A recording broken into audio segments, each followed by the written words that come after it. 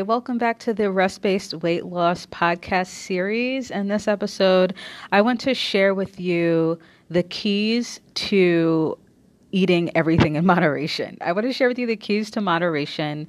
Moderation is a big kind of topic and thought out there in the weight loss world, but it's complicated. It's complicated, and I want to talk about some of the complications and then some keys that I believe are required to be able to actually have quote unquote everything in moderation. But in case this is your first time listening, my name is Lene Urban. I am a nutrition and lifestyle coach, and rest-based weight loss is a lifestyle strategy that allows you to be able to lose weight effortlessly and keep it off forever. I had about an 8-year struggle with my health and my weight that ended with me becoming really sick, ended up with me realizing that if I did not make a change once and for all, that I would end up with a different number of diseases that were already running on both sides of my family. And so that was the kick in the butt that I needed to dig into, to dig in my heels and search for something that was going to work for me and my lifestyle. And what I found, I did not know at the time, was going to work so well and so effectively. But what I found allowed me to lose 33 pounds, 12% of my body fat, and drop 7 dress sizes in about 5 to 6 months. And that was back in 2014. I've been able to maintain very specifically those results since then. And one of the stats I throw out there frequently is the fact that 95% of people who lose weight gain it back within 2 to 5 years. So now that I'm entering my 5th year being able to maintain my weight loss, I can tell you for sure that I'm not going back. That I'm not gaining any of the weight that I lost back. Why? Because I adopted what I phrased a rest-based weight loss lifestyle. And that lifestyle focuses purely on keeping the metabolism in balance and keeping stress hormones as low as possible. This is, I say it very simply and easily, but it's complex. Like walking the tightrope of balance is really complex, and it's complicated because it's so individual. And that points to the reason why so many people gain back lost weight. Part of the reason is because the strategy that they use to lose weight in the first place is not sustainable for their lifestyle. It's not a sustainable tightrope for them to be able to walk. And as soon as they tip to one side or the left, before you know it, they fall off, all the weight comes back on. So my aim as a coach, my aim in this podcast series is to teach you how to find those tools specifically for you. How to get to know your metabolism, how to get to know your stressors, how to get to know the strategy that works for you, or maybe even create something by pulling from a bunch of different strategies already out there that will work very specifically for your lifestyle and for your metabolism. That's what we're doing here. Okay? So if you want to find out where you stand right now in the 4 lifestyle areas that I changed in order to help me lose the weight and keep it off, then I want you to go to operationfixmylife.com/stress health quiz. I'll link it in the description of this episode. Okay, so kind of along those lines, I remember last summer I was having a conversation with 2 people, and they were both significantly overweight. And they talked about weight frequently because they were both, consistently trying things to lose weight and those types of things. But these 2 people were obese. They were obese. I think one of them was diabetic. The other one had an issue, a medical condition with his metabolism and thyroid and some of those other things. And so one of the things that it's really interesting that one of the things that they brought up was the topic of moderation and how they kind of repeated what is frequently said by fitness professionals, by people who have been able to lose weight and keep it off. And that phrase is everything in moderation. I think it's almost become like a joke, because it's so common, it's so cliche. Everything in moderation. Oh, this is okay to have in moderation. But I want to tell you, and I apologize if I get a little too like boisterous about this, because this is a passion thing. This is a heart thing for me. But during that 8-year span when I was struggling with my weight, and I would join different forums and different communities and the MyFitnessPal community and different calorie counting apps and, all these different support groups. Like, there were so many times where a lot of people who all they had to do was set a calorie count, eat under 1,500 calories a day and exercise 5 days a week, and they were able to like lose weight and keep it off. A lot of those people would make the comment frequently, well, just eat in moderation. Don't overeat. Just eat just enough. Just have a couple bites and then put the fork down or put the bag of cookies away or put the chips away. And they would say it very much in the tone and the attitude of, it's not that hard. Just eat in moderation. Well, for me, I would say, okay, fine. I will just eat I will only have one cookie instead of the whole bag. I will only have a handful of chips instead of the whole bag. Like, I will only have one mini cupcake instead of half the cart, so I would try to have those things in moderation. But let me tell you something.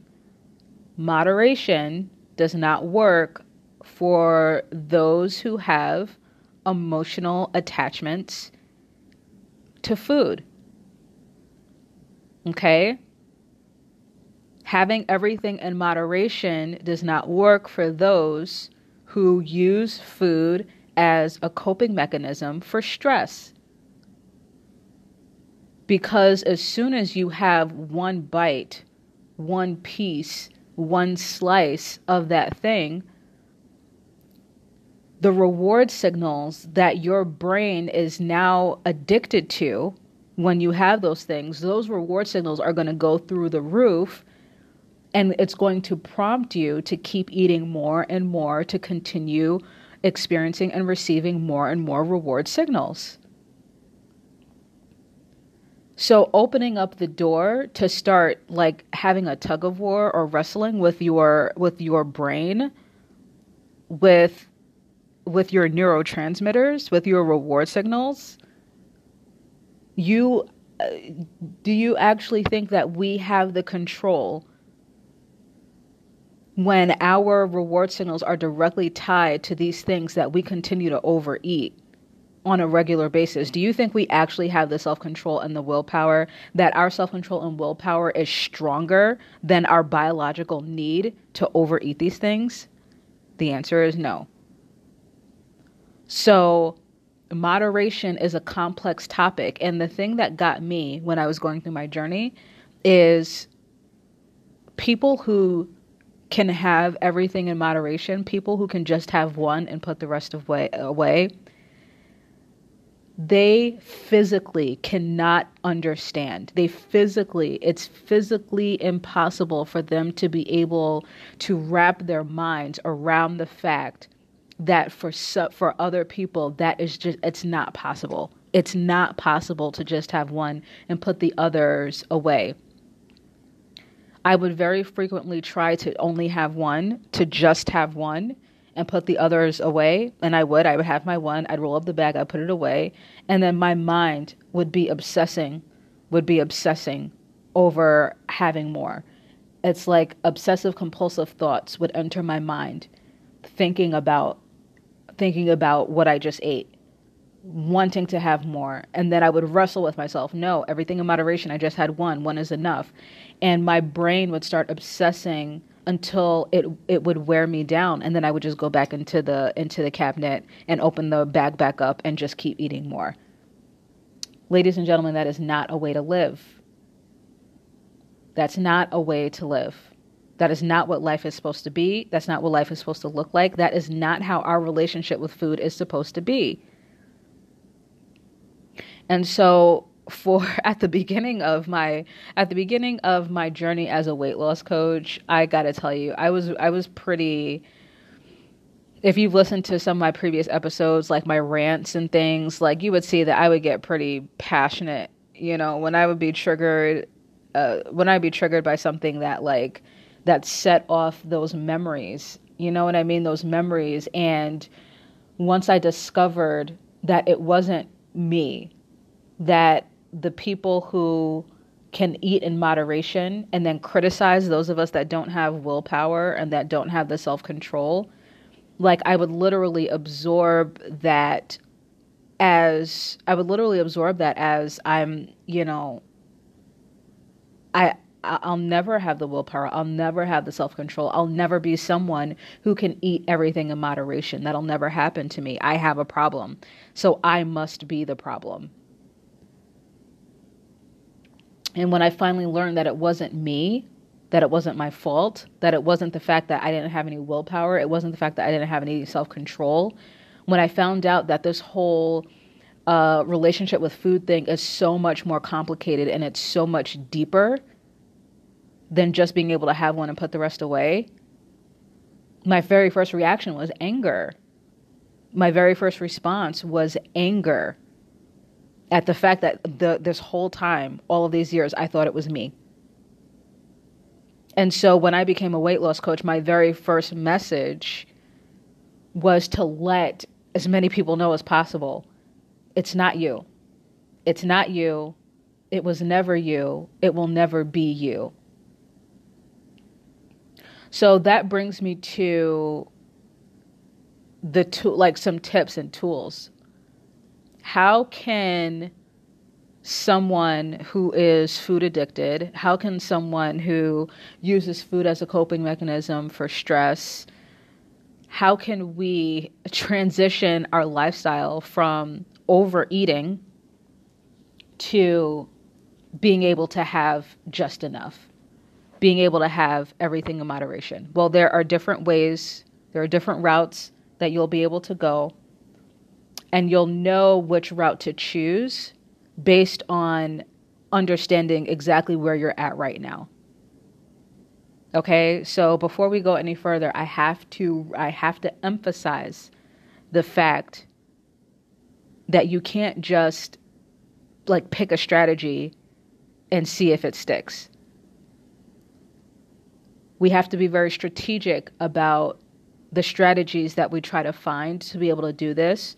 And the best way to be strategic and to pick the thing that's going to work for us is if we start with knowing ourselves. We have to figure out who we are first, and we have to figure out our starting point first. Once we figure out who we are, our starting point, then we choose the strategy based on where we're at, not based on where we want to be, based on where we're at right now. So, where are you? Are you an overeater? Are there some things where you can have one or two bites and put the rest away, but then there are other things where you're if you give me one, I'm devouring the whole bag? You have to be honest with yourself. What are those things specifically? After you identify what those specific foods are, the next thing you have to identify is when you feel triggered to have those things. Do you only feel triggered to have it when you're in the presence of it? Meaning if you keep it out of your house and you keep it out of your presence, you can get by without it and you're fine. But as soon as it enters your home, or as soon as you enter an environment where you have access to it, it's over, it's done. You have to identify what your trigger is. So if it's just out of sight, out of mind, then you're fine. Or is it something that as soon as the compulsion hits you, as soon as the craving hits you, whether you have it in your house or not, you're going to get it. Identify where you're at first, okay? And then what's the trigger? What's the trigger for those things? If the trigger is I just see it and I want it, so when I don't see it, I don't want it. If the trigger is I just see it and I want it, then that means that you don't necessarily have an emotional or stressor trigger attached to that thing. It's more so it's a behavioral craving. It's a behavioral trigger. Because as soon as you lay eyes on that thing, it's like an alcoholic. It's like an alcoholic who goes through rehab, who detoxes from alcohol, and then after they're detoxed, they just go and lay eyes on the alcohol. What happens is just the visual, receiving that information visually and looking at the thing triggers the rewards. It triggers the reward signals in your brain, and your brain goes through a process of responding as if you have already consumed it. It's really weird, and it's fascinating. But when we have a behavioral craving and we're triggered just by the sight of it, then in our minds, our bodies, our biochemistry, and our brains respond and react as if we already consumed it. And so now our compulsion to go pick that thing up and go eat it, it's almost as if we're just catching up to the future. It's almost as if our brains and our bodies responded as if we have already eaten it, we already drank it. And so now our bodies just have to catch up. Our actions just have to catch up. And that's what happens. That's specifically what happens. Okay? So if that's you, then what you have to do is you have to retrain that behavioral craving. You can't just apply willpower and self-control over it. No, it's too late. Remember, our biochemistry, our brains are in control. Our brains have the power, not us. Not our will, okay? So what you have to do is you have to go through a process where you retrain your brain to have something different than what it is that you have the behavioral craving for. You have to train your brain to crave an alternative, to crave something different. You can't just take it away. You have to swap it out. You have to swap it out with something. And eventually what's going to happen is it's not going to be right away. It's probably going to take a few weeks, a few months of consistently trying this and doing this. But eventually what's going to happen is that your brain is going to break the connection.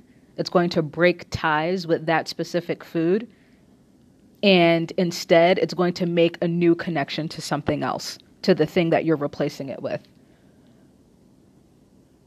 So for example, for me, during my journey, I loved brownies and soft chocolate chip cookies. Soft fudge brownies, soft chocolate chip cookies, especially if they were just like fresh out of the oven, forget it. If I was in the presence of them, it was done. There were no alternatives. It didn't matter what was happening. And I remember very specifically in college saying that I was going to give up sweets for Lent. And as soon as I was in the presence of a fresh plate of chocolate chip cookies, I was like, well, forget this vow that I made to God for the next 40 days. The cookies are here. I have to eat them. Okay? So that was me. So during my journey, what I started having instead was I started incorporating a couple, like 2 or 3 squares of dark chocolate after each of my meals, after lunch and after dinner. And just the practice of not just trying to cut out cookies and brownies from my diet, but introducing proactively an alternative, the dark chocolate, that broke and severed the connection to the brownies and to the cookies. And my brain created a new connection to the dark chocolate. So that after only a few weeks, I was able very specifically to walk past the plate of brownies or walk past the plate of cookies and not feel the craving for them anymore. Does that make sense? So if you have a behavioral craving like I did, where if it's in your sight, it's in your mind, if it's out of sight, out of mind, then you have to form a new connection. And then you just have to keep practicing making that new connection. After a few weeks or after a couple months, the connection will be formed and you're good.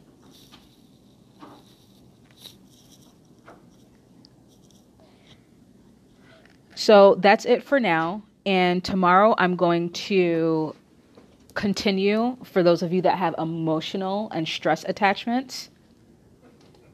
I will continue that. Okay? So thanks so much for listening, and I'll talk to you next time.